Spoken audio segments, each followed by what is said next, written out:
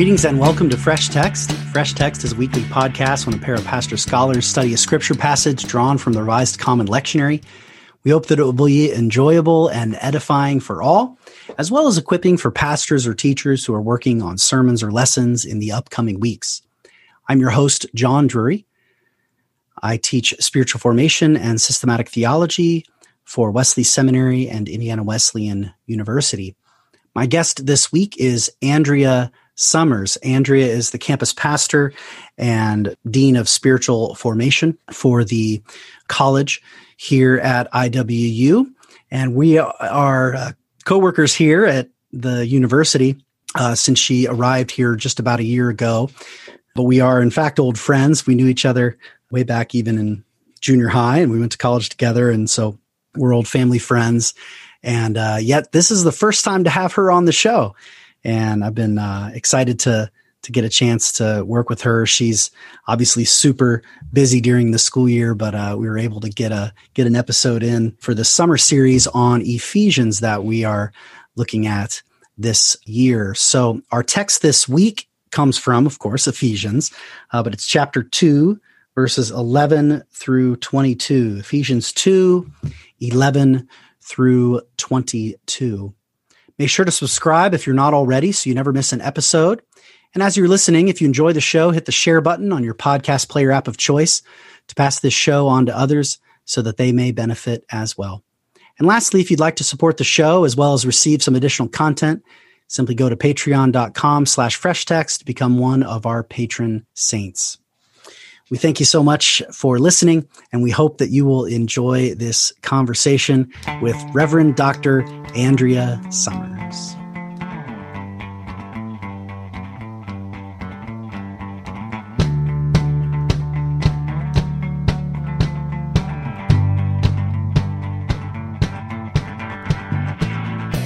All right, so we're looking at Ephesians chapter 2, verses 11 through 22. Therefore, remember that formerly you were Gentiles by birth and called uncircumcised by those who call themselves the circumcision, which is done in the body by human hands. Remember that at that time you were separate from Christ, excluded from citizenship in Israel and foreigners to the covenant of the promise, without hope and without God in the world. But now, in Christ Jesus, you who once were far away have been brought near by the blood of Christ. For he himself is our peace, who has made the two groups one and has destroyed the barrier, the dividing wall of hostility, by setting aside in his flesh the law with its commands and regulations. His purpose was to create in himself one new humanity out of the two, thus making peace, and in one body to reconcile both of them to God through the cross, by which he put to death their hostility. He came and preached peace to you who were far away and peace to those who were near. For through him, we both have access to the Father by one Spirit. Consequently, you are no longer foreigners and strangers, but fellow citizens with God's people and also members of his household, built on the foundation of the apostles and prophets, with Christ Jesus himself as the chief cornerstone. In him, the whole building is joined together and rises to become a holy temple in the Lord. And in him, you two are being built together to become a dwelling in which God lives by his Spirit. This is the word of the Lord. Thanks be to God. Let us pray. Father, we give you thanks for your Son, Jesus Christ, the chief cornerstone of the household that you have founded and are continuing to build among us. And we ask that the same Spirit that indwells that household and that inspired these words would be at work with us this hour in the conversation between Andrea and I, and in the hearts and minds of all those listening in their own time and place, that we may be empowered and equipped by your Spirit, built up, edified, fortified for the ministry of preaching peace, of declaring the good news of reconciliation and living that out. We ask that this would take place for the sake of your glory and that we might be made holy by your Holy Spirit. We pray this in the name of the Father and of the Son and of the Holy Spirit. Amen. Amen. So, Andrea, what jumps out to you in this text today? What's kind of popping out, words, phrases that are interesting to you? So much. I think something that I kept coming back to as I read through this several times was, of course, there's the centrality of the cross in this passage, so much of Paul's writings, and the way that he's trying to bring relevance of the cross. So, kind of the implications of what the cross means in the context of corporate community. Peace is a word that shows up that just really jumps out to me, talking about this peace that I think is, it's not this kind of one-dimensional peace, right? It's this really robust thing that is only accessible through the cross.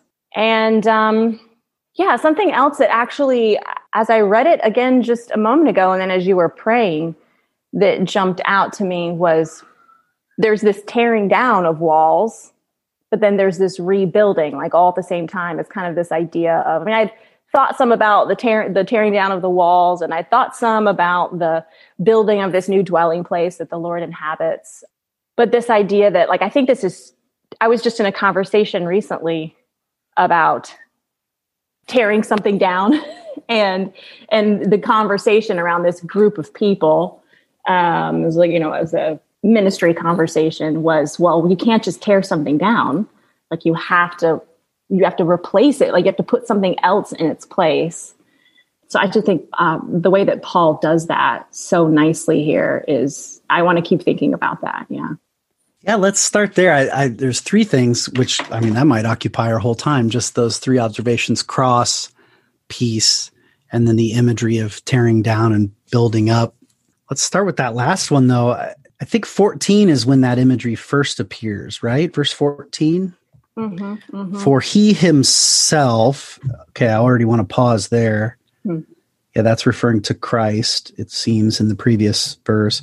For he himself is our peace. Okay, so the peace theme is linked there, right? That's the first time the word peace appears, I think, in this section. Mm-hmm.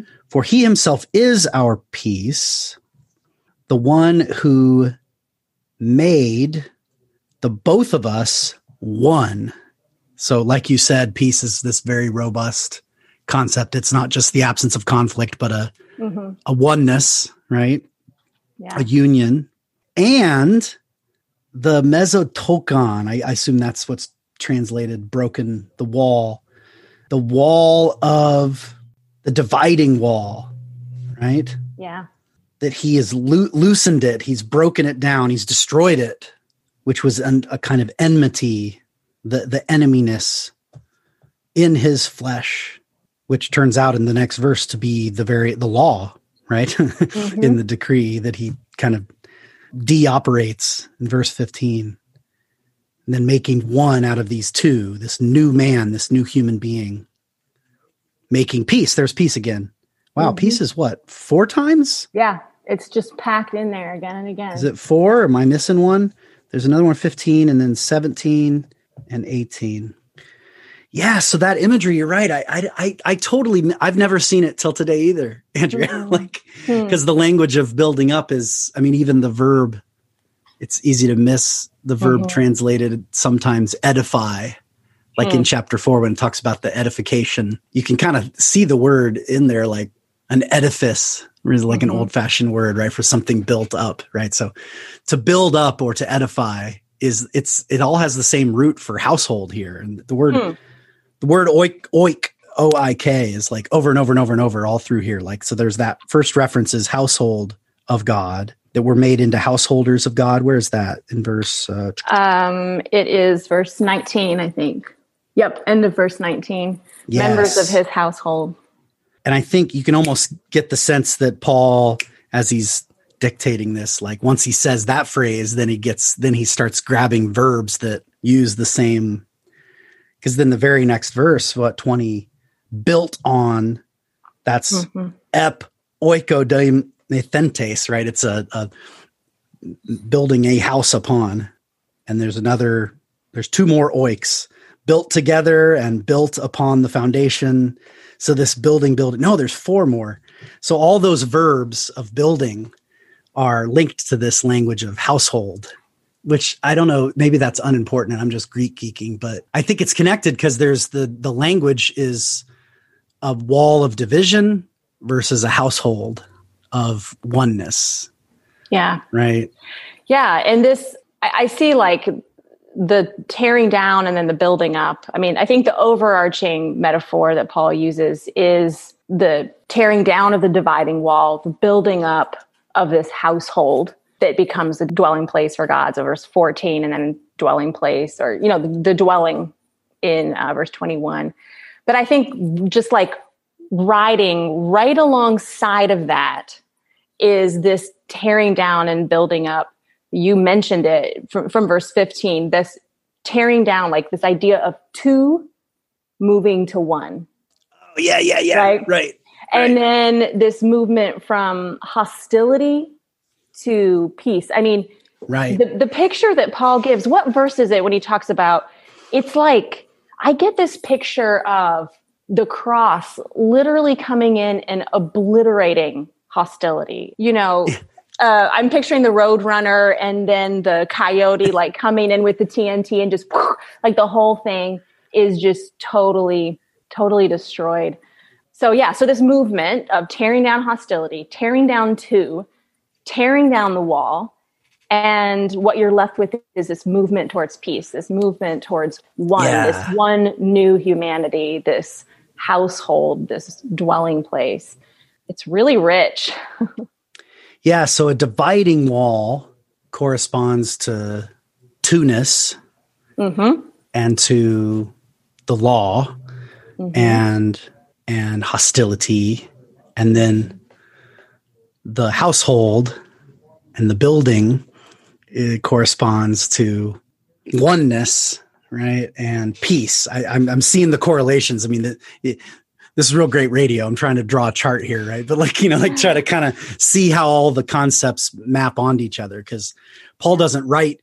There's often a very clear sort of conceptual scaffolding behind, or not behind, but in what Paul is saying, right? But he doesn't lay it out always in a linear way. You have to kind of sort of construct it sometimes, and then tear it all down before you preach a boring sermon that's just a chart. But for me, at least when I'm studying Paul for myself and teaching and preaching Paul's letters, I often have to almost reconstruct the whole passage piece by piece in almost either in some kind of chart or some kind of timeline narrative that kind of so I can see all of it. But then I have to let all of that go, because you can't just that's a super boring way to preach, but it helps me get inside it. Right. And then for sure, to kind of follow it, and every mind is different. So that might not help you or all of our listeners, and then the parallel then to play that deeper. So then the cross, like you said, is the one that explodes, that blows up, that deactivates the hostility, tears down that wall, tears down to two-ness. And this is, I think, like the aha moment I had while you were praying. I can't remember what it was you said in your prayer, but you said something that just it was just the Holy Spirit inspiring you. That's what sure, it was. Okay. Go ahead. Yes. But this idea that, well, of course, the cross doesn't just come in and destroy things. It doesn't just come in and obliterate walls and destroy barriers and, get rid of hostility, that there's something that has to replace it. And so it doesn't just destroy barriers, but in its place, it makes a whole new humanity. In its place, it builds this holy temple that is laid on the foundation of the apostles and on Christ. Yeah. So, thinking that through, then the word does not appear. Of course, the language of death also doesn't appear. It's just the word cross. Yeah, we associate that with his death of Christ. But I think implicit in the argument here is a reference also to his resurrection because of the reference to the Spirit, which for Paul is always associated with the resurrection, right? That's resurrection power that brings life to dead bodies. And this building back up, you almost get a sense of the tearing down, as in his death, there's the wall is torn down. And in his resurrection, something is now being built up. Now, that's not exactly how he puts it, but the reason sometimes I like charting it out, because then I can see, okay, where my chart doesn't fit, how does that help me either correct my assumptions or help me see something in the text I might have missed? Is when Paul says cross never means just the death. Cross always means death and resurrection for Paul. Those always go together because he's the risen Lord who is the one who manifested himself on the cross. So cross is kind of this union of dying and rising. I would say too that while it may be, implied in this passage, I think, and maybe I'm getting ahead of us, but that first section of Ephesians 2, verses 1 through 10, the death and the resurrection is pretty explicit in that. And I think these two passages kind of mirror each other in a lot of ways. Absolutely. So he's the resin and the ascended it's almost Lord. Like I don't need even to the building say this up explicitly. Because it's already here. Yeah, I guess that's me trying to, because I'm kind of a resurrection obsessed student, I'm always very careful to make sure I'm not just reading it in where it isn't. So I want to make sure there's at least some language inviting it, And because there is the in one body in verse 16, but then in verse 18, it says in one Spirit.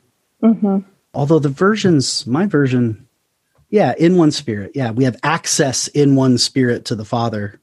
And again, there you get the two and the one in one verse, right? So I want to parallel these real quick. Verse 14 and 18. This is what I'm talking about, how like sometimes there's a parallelism in Paul, but the verses aren't always right next to each other, But 14 and 18, so 14 is, for he himself is our peace, the one who made the both one and destroyed the dividing wall, the hostility in his flesh.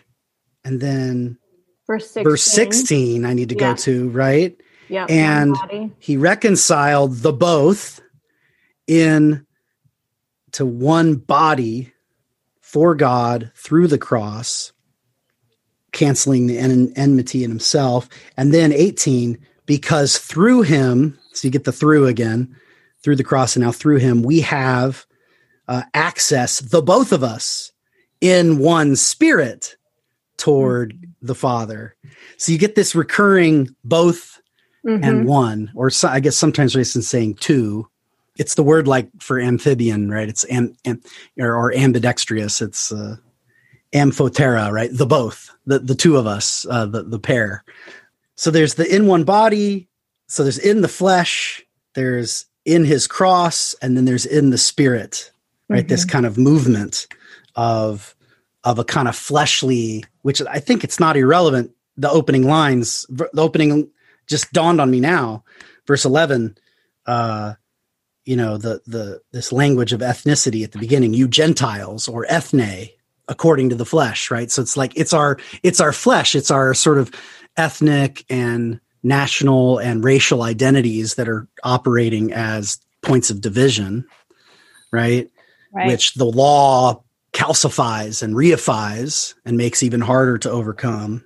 And then it's by the Spirit that a different kind of connection with each other and with God sort of emerges. I think I'm following the passage, but if you think I'm missing something or missing you, please speak.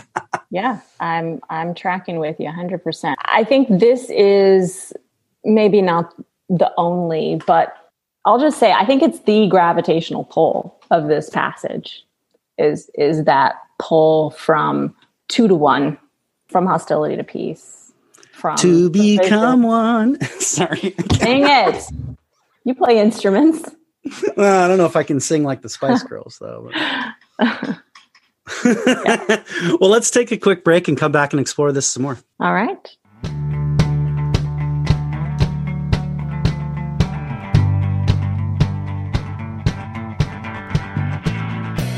And we're back. Welcome back to Fresh Text.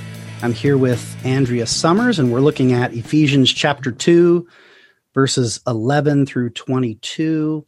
Let's just hear the text again. I'll read it this time. What version were you using at the top of the hour? I was just using the NIV. Yeah. Okay, great. I thought though it sounded like NIV. I'll get out let's try the NASB. Sometimes that has some surprises in it. So, all right. So here goes. This will be a little old fashioned and wooden, but it might see some things. So Ephesians 2, verses 11 to 22.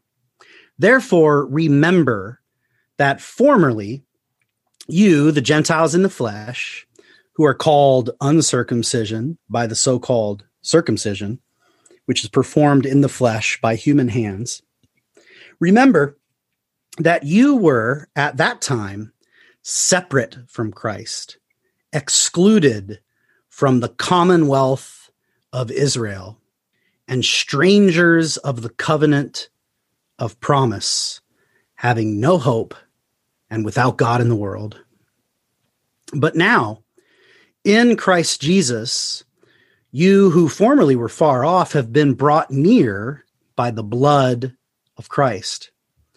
For he himself is our peace, who made both one and broke down the barrier of the dividing wall by abolishing in his flesh the enmity, which is the law of commandments contained in ordinances, that in himself he might make the two into one new man, and thus establishing peace, and might reconcile them both in one body to God through the cross, by having it put to death. There it is.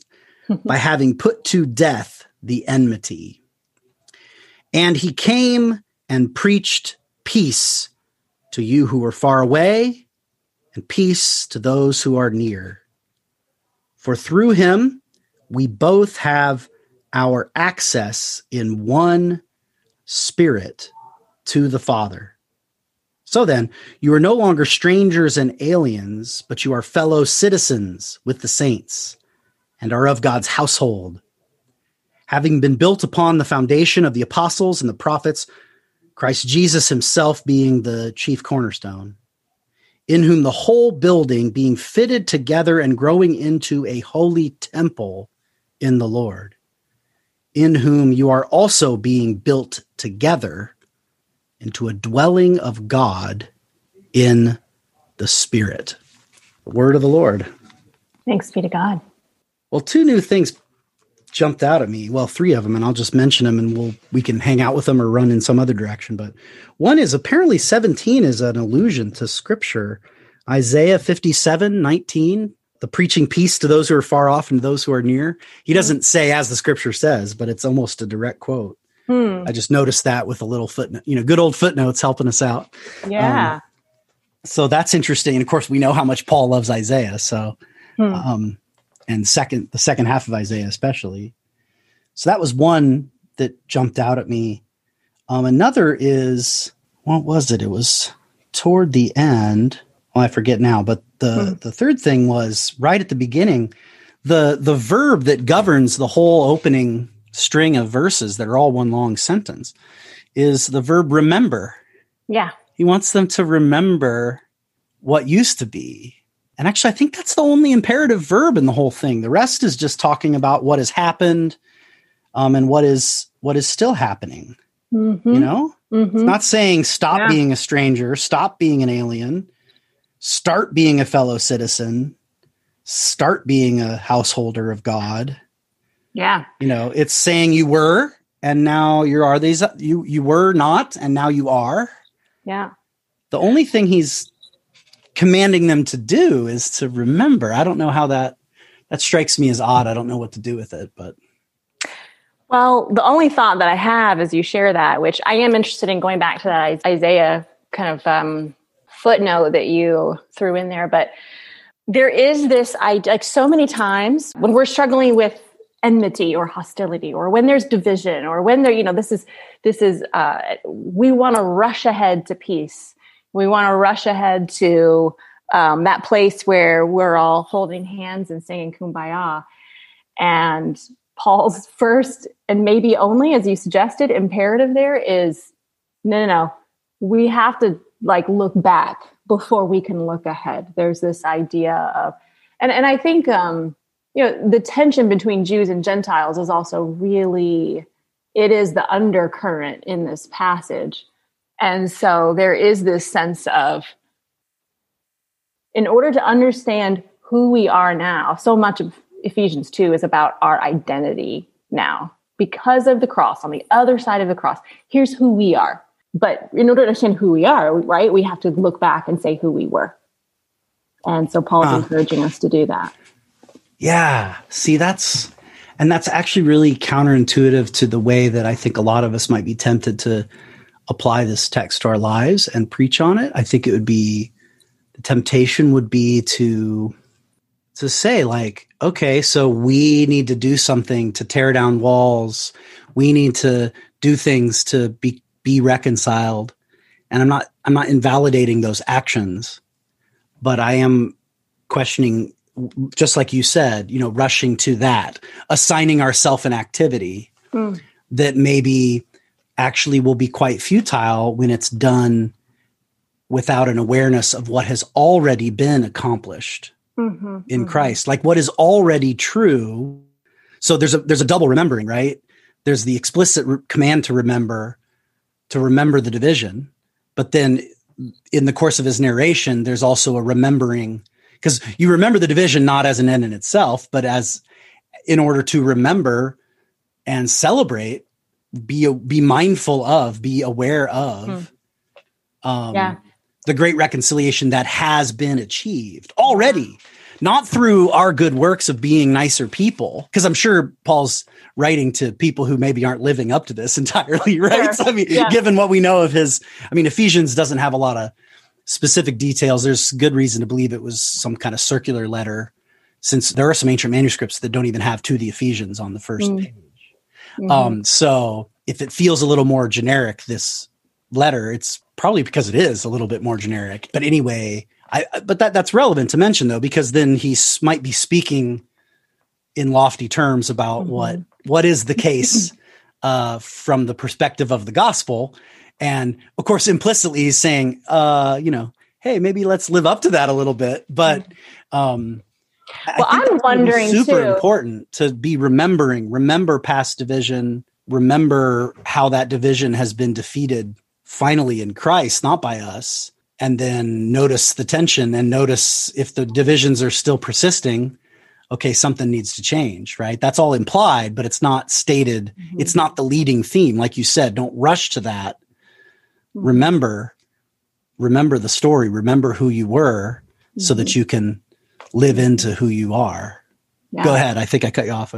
No. I was interrupting you. So I just get excited sometimes, but this idea of remembering, I actually think, because I have, the whole chapter in front of me, I almost think that Paul is giving us a framework that he repeats twice here. I'm just, yes, do it. So zoom out. That's why I say second segment, go wherever you want. We can preach the whole book of Ephesians now if you want. Okay, so we see a progression in 11 through 22. He starts out saying, we need you to remember who you were.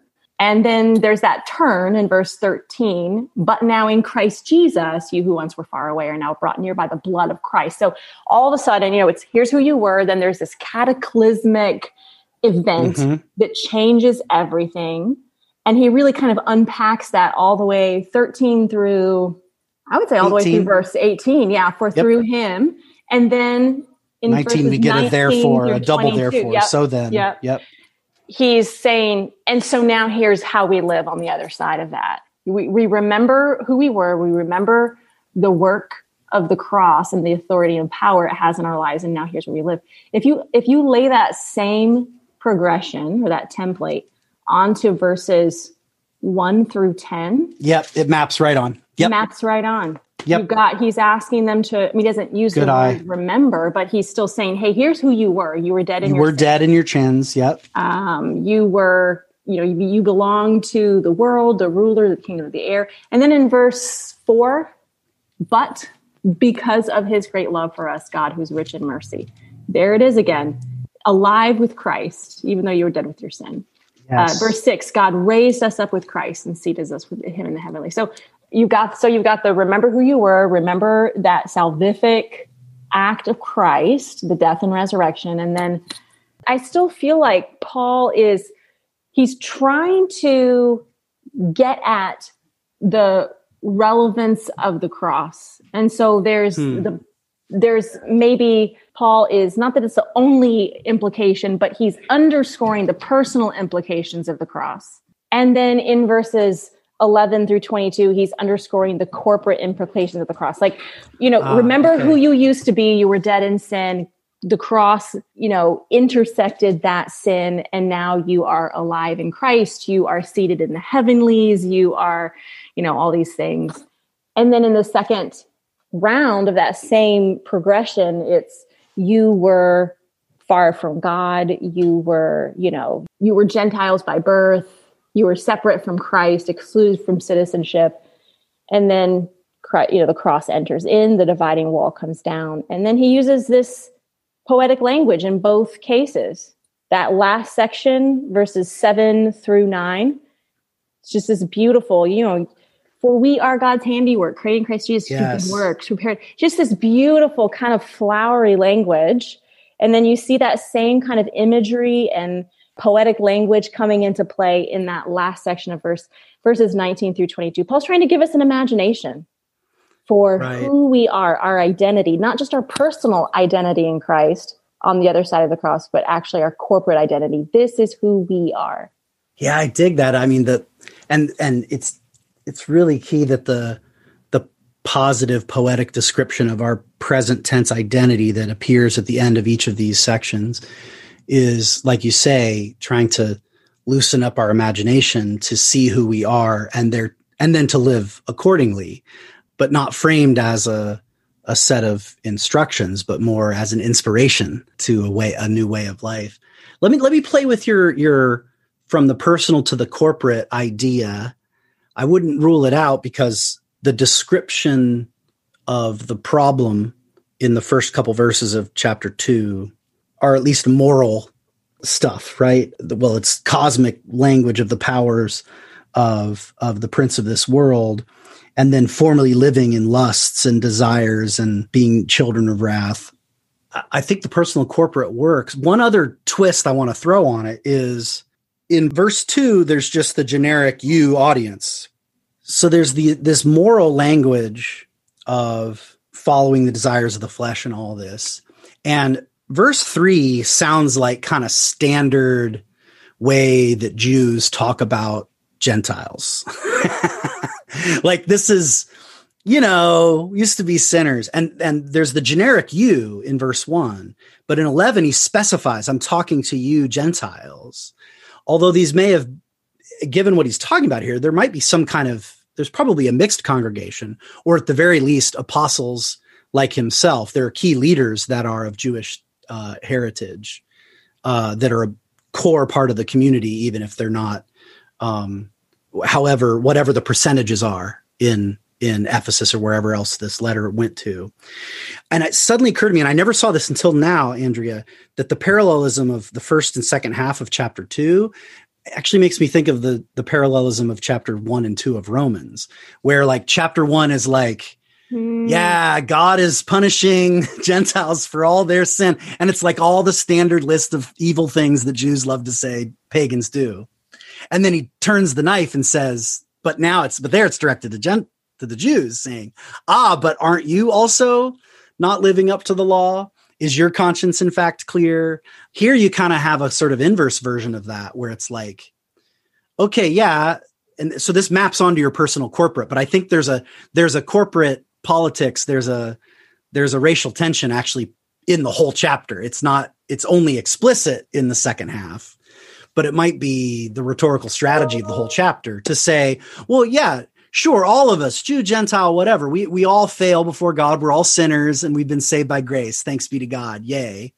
Old news if you've been listening to Paul, right? This is like standard Paul, right? And then he's like, and then the twist in verse 11 is to kind of say, but it's not just, like you said, that moral transformation, but also this ethical transformation. And I bring up, it's instead of, I want to, sorry if I'm tweaking you too much here, but like, instead of a shift from personal to corporate, I'm wondering if there's a shift alongside that or underneath that from morality to ethics. I know we use those terms interchangeably, but actually, like, strictly speaking, like, morality is talking about mores, standards, ways of living, whereas ethics, there's the word ethic and the word ethnic, right? Or ethos are all the same root word in Greek. And that's not an accident. That's not an etymological coincidence, because ethics is about an ethos, a community way of living, a way of seeing ourselves, right? And the practices that are attendant to that. And so he wants them to see not only a moral transformation taking place, but also an ethical transformation, and therefore it's affecting ethnic identity and ethnic division. I don't know how that rings with you, or if I just kind of contradicted you too sharply there, but no, I actually love it. Okay. So let me just run with that for a second. I think it might be possible that we tend to overemphasize or maybe just emphasize anyway, the moral difference that the cross makes, and perhaps underemphasize the ethical difference that the cross makes in our lives, because like maybe that is the twist that Paul's getting at here. Like, I think it's really common language in the church to think about, well, what happens when we don't live in the power of the cross when it comes to sin, when it comes to morality, that sort of thing. Like we get that, right? We can think of Christians, we can think of our own selves at maybe points in our life where we've been hunkered down by sin. And even though all of the power and authority and freedom is available to us on the other side of the cross, we're not living in the freedom of it entirely, right? Like that's something that I think we get and we think about. What I think sometimes we forget about is that we're not living into the power of the cross to destroy those dividing walls. We're not living into the power of the cross to give us that kind of ethical transformation that means that we are a new humanity, the two becoming one, as we were talking about earlier. Maybe I'm making a big jump there, but I think of C.S. Lewis's his oft quoted. It's from The Weight of Glory, where he talks about we're half-hearted creatures, that we fool around with stuff like drinking and sex and stuff like that, when infinite joy is offered to us, right? It's something, and he gives the analogy of a kid playing around in the mud, and on the other side of the hill or whatever is like a holiday at the sea is available to them. But they're content because all they know is living in the slums and playing with mud. And I wonder if sometimes this is what we do. Like we're just content to live with the kind of power that the cross has to destroy the sin, the moral difference that the cross can make in verses 1-10. And we don't ever get far enough. And Paul's just like pulling the church for these, like, you get this, maybe I'm going to pull you one step further. Actually, the cross has the power to destroy the divisions, has the power to destroy the hostility, has the power to destroy the enmity. Yeah. Why stop short at just this freedom, which is so huge, a freedom from these moral failings, and to be transformed by the Spirit into freely offering good works, not out of obligation, but out of joy and gratitude for the grace we've been given. Why stop short there? Why not also notice, oh my goodness, this cross is, if the law has been fulfilled in Christ so that we are freed from its condemnation and burden, well, it's that same exact law that justified the Jew-Gentile separation. And so why not also live into the joy of that peace, right? I mean, it's offering that there's a fullness of life here. It's not just you're not reconciled with someone who's different than you. It's not just one more ethical obligation. It's actually a whole new ethos. It's a whole life that we're not savoring the benefits of if we ignore it. Well, that's really good. Well, let's take a quick break and come back and explore some sermon starters.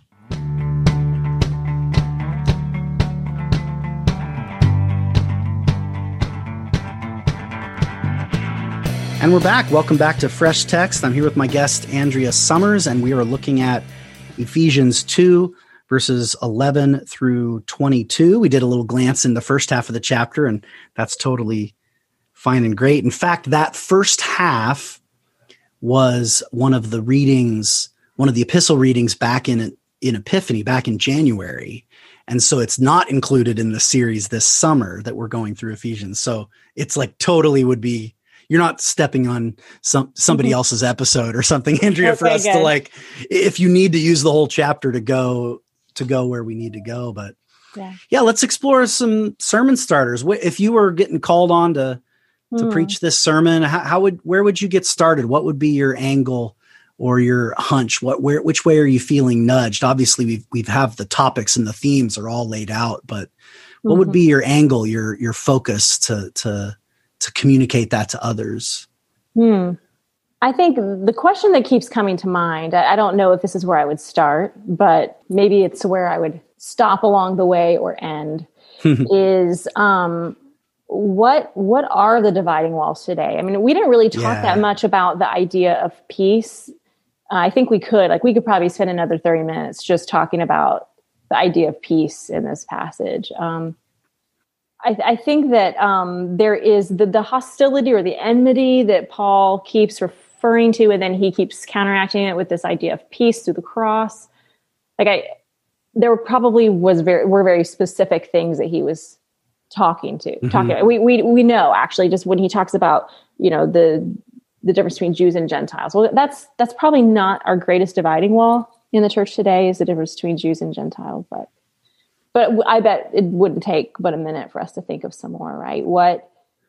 It's almost like what isn't a dividing wall in the church today? Right. That would be the easier question. But goodness, I think this passage, if we allow it to, it actually impacts a much broader set of human relationships than we could even imagine. So maybe the wall is different than it was than Paul's audience, but the hostility that builds that wall is probably still exactly the same. It's made of the same stuff, and it is still destroyed in the same way. I think too, that picture to me, I don't know how, you'd have to get it to a place where you could communicate it in a way that wasn't so kind of like, that would be much more tangible. People could really grab their hands around it. But for me, I'm very captured by the idea that the very place where that wall is the exact location for the new structure that has to be built. Yeah. Right. So it goes back to that destroying and rebuilding thing that we were talking about at the beginning, John. But I think that has tremendous application with, when we look at our own hearts, when we look at our own lives, when we look at the relationships around us, the place where we're feeling building resentment, the places where we're feeling opposition, the places where we're feeling a lack of empathy, that is the exact location where God wants to come in with the power of the cross and destroy that wall, and in its place build a holy temple. And that holy temple is not just made up of me by myself, right? This is a corporate thing. That's the very location that we have to let people into that place, that Christ is the chief cornerstone. I don't know. I'm just captured by that idea, but it would need to be worked out a little more, I think. Yeah, but the text, of course, supports that insight of the exact location, right? Because by calling Christ the chief cornerstone, which then is an allusion to that great psalm that's also quoted in Acts and in the Gospels by Jesus himself, of the stone that the builders rejected became the chief cornerstone. Mm-hmm. It's got a kind of death and resurrection imagery, right? Of rejection and then election by God.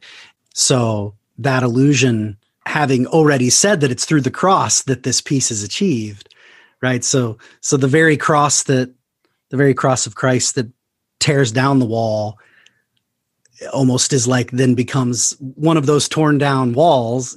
One of the stones from that wall is turned around and builds now a new house. That's the imagery almost. And that's not irrelevant, because it's not that Christ is a generic human being. He is a Jew. He not just is risen. He is, I prefer translating Christ often as Messiah, just to remind us this is the Jewish Messiah, right? He preached peace to those who are far off and to those who are near. Paul never denies that the Jews are nearer to God. So, which would be my one little, kind of like any sermon on this would be my one little exhortation to all our listeners, would be that if insofar as we may and must apply this text to the estrangement and alienations and divisions of our own time, that no matter what, we don't ever, this is my view, but I'll push it hard to make the point. You can push back if you don't agree, but that we don't ever identify one side of those divisions among us Gentile Christians as the Jewish partner in that relationship. So in other words, like say the color line in America between white and black Christians, right? If white folk like you and me, Andrea, apply this text by thinking of ourselves as the Jews who need to let down our barriers to welcome in the Gentiles, the other, the far, namely persons of color, we've already reinstantiated a whole colonial imagination in ourselves. Yeah. Because there actually is only one ethnic difference that was divinely ordained. And that's the difference between Jews and Gentiles.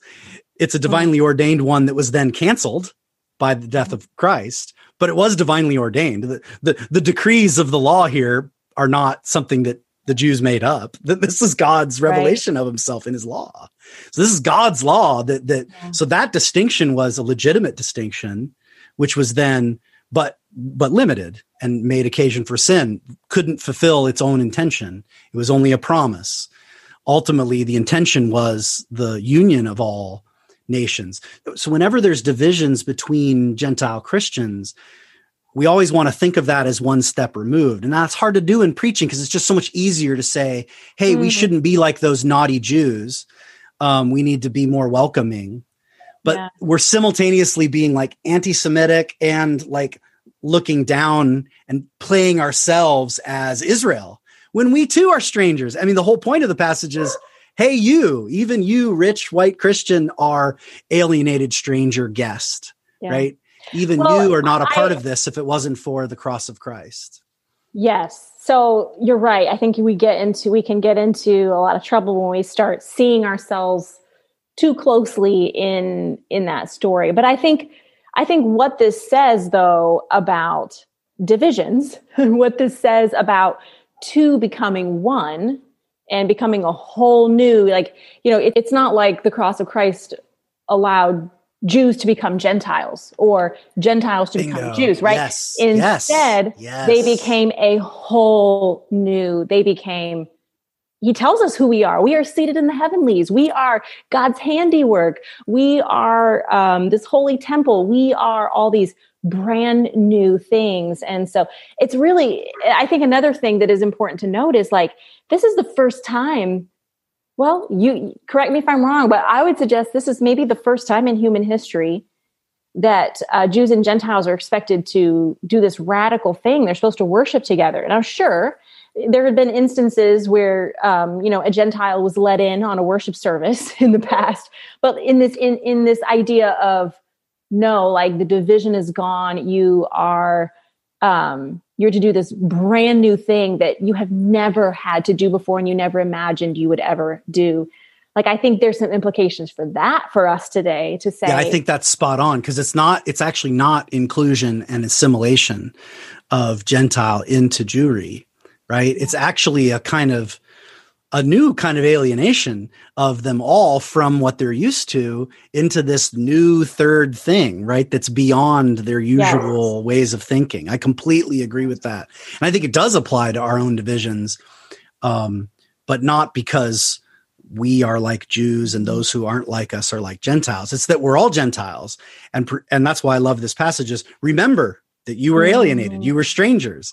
So it's as a stranger that I remember to not turn around and keep others estranged from me, right? Because my identity is one who was strange and has been now made a member of the household. Yeah. But yeah, it's the household of God, not the Commonwealth of Israel that we've been. That's right. That's right. Yeah. And don't you think that, goodness, if whatever that looks like today, that this kind of peacemaking work of destroying barriers, of building dwelling places where barriers used to exist, I feel like this is one of the greatest witnesses to the world that we could ever have. That's where my imagination just lights up a little bit, is to go, man, if we can continue figuring, this is a timely message for the church today. This idea of becoming a new people, a new family, a new humanity. And yeah, what kind of witness would that be? Rather than, hey, can you climb over that wall and come over here and be just like me? Right. Or how dare you tell me that I need to climb over the wall and come over to where you're at? Oh, why can't we just like stand on either side of our walls and just keep talking to each other like this? Maybe we could even reach across the wall and hold hands. Like, no. Those are all just, they stop so short of the imagination for this holy temple, this holy dwelling place. And this place where the wall is destroyed, like, this is the place where God dwells. I want to be where God dwells. So, yeah, that's really good. Maybe this is too silly, but just thinking about imagery, at least in modern times, visually, how powerful the image of the Berlin Wall, which, came down when we were preteens, you and I, Andrea, but, it'd be fun to just do a little research and try to find something that's like literally built right where the wall used to be. Do you know what I mean? And some things that even incorporate old parts of the wall into there, right, as a kind of memory of a division. I'm just thinking of some imagery that could be, screenshots that could be thrown into a teaching just to kind of visualize some of the power. And another thing is, as a way into the text, these three verbs in verse, well, they're not all verbs, but in verse 12 could be a great place to start. Just remember a time when you felt separated, when you felt alienated, when you felt estranged, a stranger, That third one, stranger, is xenoi, like the root for xenophobia. But just those terms, separation, alienation, and estrangement, those are powerful, evocative terms, and everyone has a memory. Everyone from the most privileged person in a space to the person who in a church community is feeling alienated right there and then in that church. Everyone, that whole spectrum of experiences, can think of a time when they had that feeling. And to invite people to remember that and to tap into that feeling a little bit as an entry point into, and then to remember a time when you felt at home, when you felt at peace, when you felt safe, right? When you felt one with those around you, and to just sing the praises of Christ's work that moves us from one to the other. And then to ask those tough questions about, okay, what are some, again, at a corporate, structural, even societal level, what are the dividing walls in place that are creating estrangement? for others that even maybe I'm not paying attention to, right? Because you don't have to feel it for it to be true, right? Because then you could actually mention, just so you know, most Gentiles weren't walking around saying, I feel so estranged from the Commonwealth of Israel. Like they could care less, right? Like these are actually objective facts, not feelings of most Gentiles. So you could start with that very personal experience to enter into it, but then to recognize that the most destructive forms of alienation we're often not even aware of. We're not even aware of how we're perpetuating them. So to bring some of those to light and maybe to identify a few both in our society and even specific things locally to the community. Yeah, I'm with you. I think that'll be really, really powerful. It's a sermon. I'm not sure I'm not sure I'm equipped to preach it, but I sure would like to hear it. That's so good. I'd like to hear you preach it. Will you preach this fall at the chapel and I'll come hear it? We'll see. Actually, we'll see. I'm looking at doing the book of Ephesians in the fall, or no, in the spring rather. But let me offer just one. As you were talking about the Berlin Wall, my mind went to a story that I heard years ago. But there's a really iconic picture. You've probably seen it. There was a photographer that was there in those very first moments when people had heard, they started climbing that wall. They'd heard that, November 9th, 1989. Yeah. So there's this iconic picture. You probably search the internet and find it. But anyway, this wall where like people knew people who had been shot trying to climb it and had been this impenetrable thing. And also, but no one could get over that wall by themselves. So the picture, if I'm remembering it right, there's a graffiti on the wall. And it shows those first climbers being hoisted up by people behind them. And then those first climbers like reached down and pulled people up behind them. Like, this is this idea, like you couldn't actually get over the wall by yourself. So I think it kind of points to that. We would love to make whatever wall destroying power the cross has in our life be a solitary affair. Like that's, yes. And right. Oh, good. By very definition, you can't get over the wall by yourself. Right. You can't destroy the wall by yourself. You certainly can't be built into a holy temple all by yourself with Christ. Oh, that's really good. So it really has to be a corporate endeavor. Oh my goodness. That's awesome, Andrea. Yeah, I mean, and he uses the word reconciliation here. And right, what's the difference between forgiveness and reconciliation? Well, I can forgive you whether you accept my forgiveness or not, right? But I can't be reconciled with you without you cooperating with me in that reconciliation, right? Reconciliation is... I love it. So, and you can even think of that Berlin Wall incident where it was kind of like there was an announcement and there was actually some confusion around the exact meaning, but it was a legal change about travel across the wall. And so when that law was changed and deactivated, in some ways that's in this particular parable, right? That's the cross of Christ has already, made the wall irrelevant. Right. And yet if we're not cooperating, to start to move back and forth over it and knock down what remains. Yeah. I mean, imagine if they just declared that you can travel freely across the wall and everybody's like, yeah, okay. But I'm not gonna, right? And everyone just like, there had to be that two-sided effort to bring the wall down. I like that. That's really powerful. That's really good. Well, thank you, Andrea, so much for this hour. I appreciate it a ton. I'm sure our listeners do too. That's fun. As always, I love this. Yeah. Yeah. Thanks to our listeners. Of course, as always, thanks to Todd and Eric for their production work. Can't imagine doing it without you. Thanks to all our listeners for getting the word out, especially our patron saints who support the show. If you're interested in becoming a supporter of the show, just go to patreon.com/freshtext to find ways that you can support the show and get some extra content. I have a day job. I don't see a cent of that. That just goes to the production team behind the scenes that do all the hard work. I just get to geek out with my friends about the Bible. So all the technical stuff is, I don't even know how to do any of that. Somebody else does that. That's Todd and Eric, and I'm so appreciative of them. So, so thanks so much, Andrea and everybody. And as always, we say, have a good preach and a great week. Bye-bye.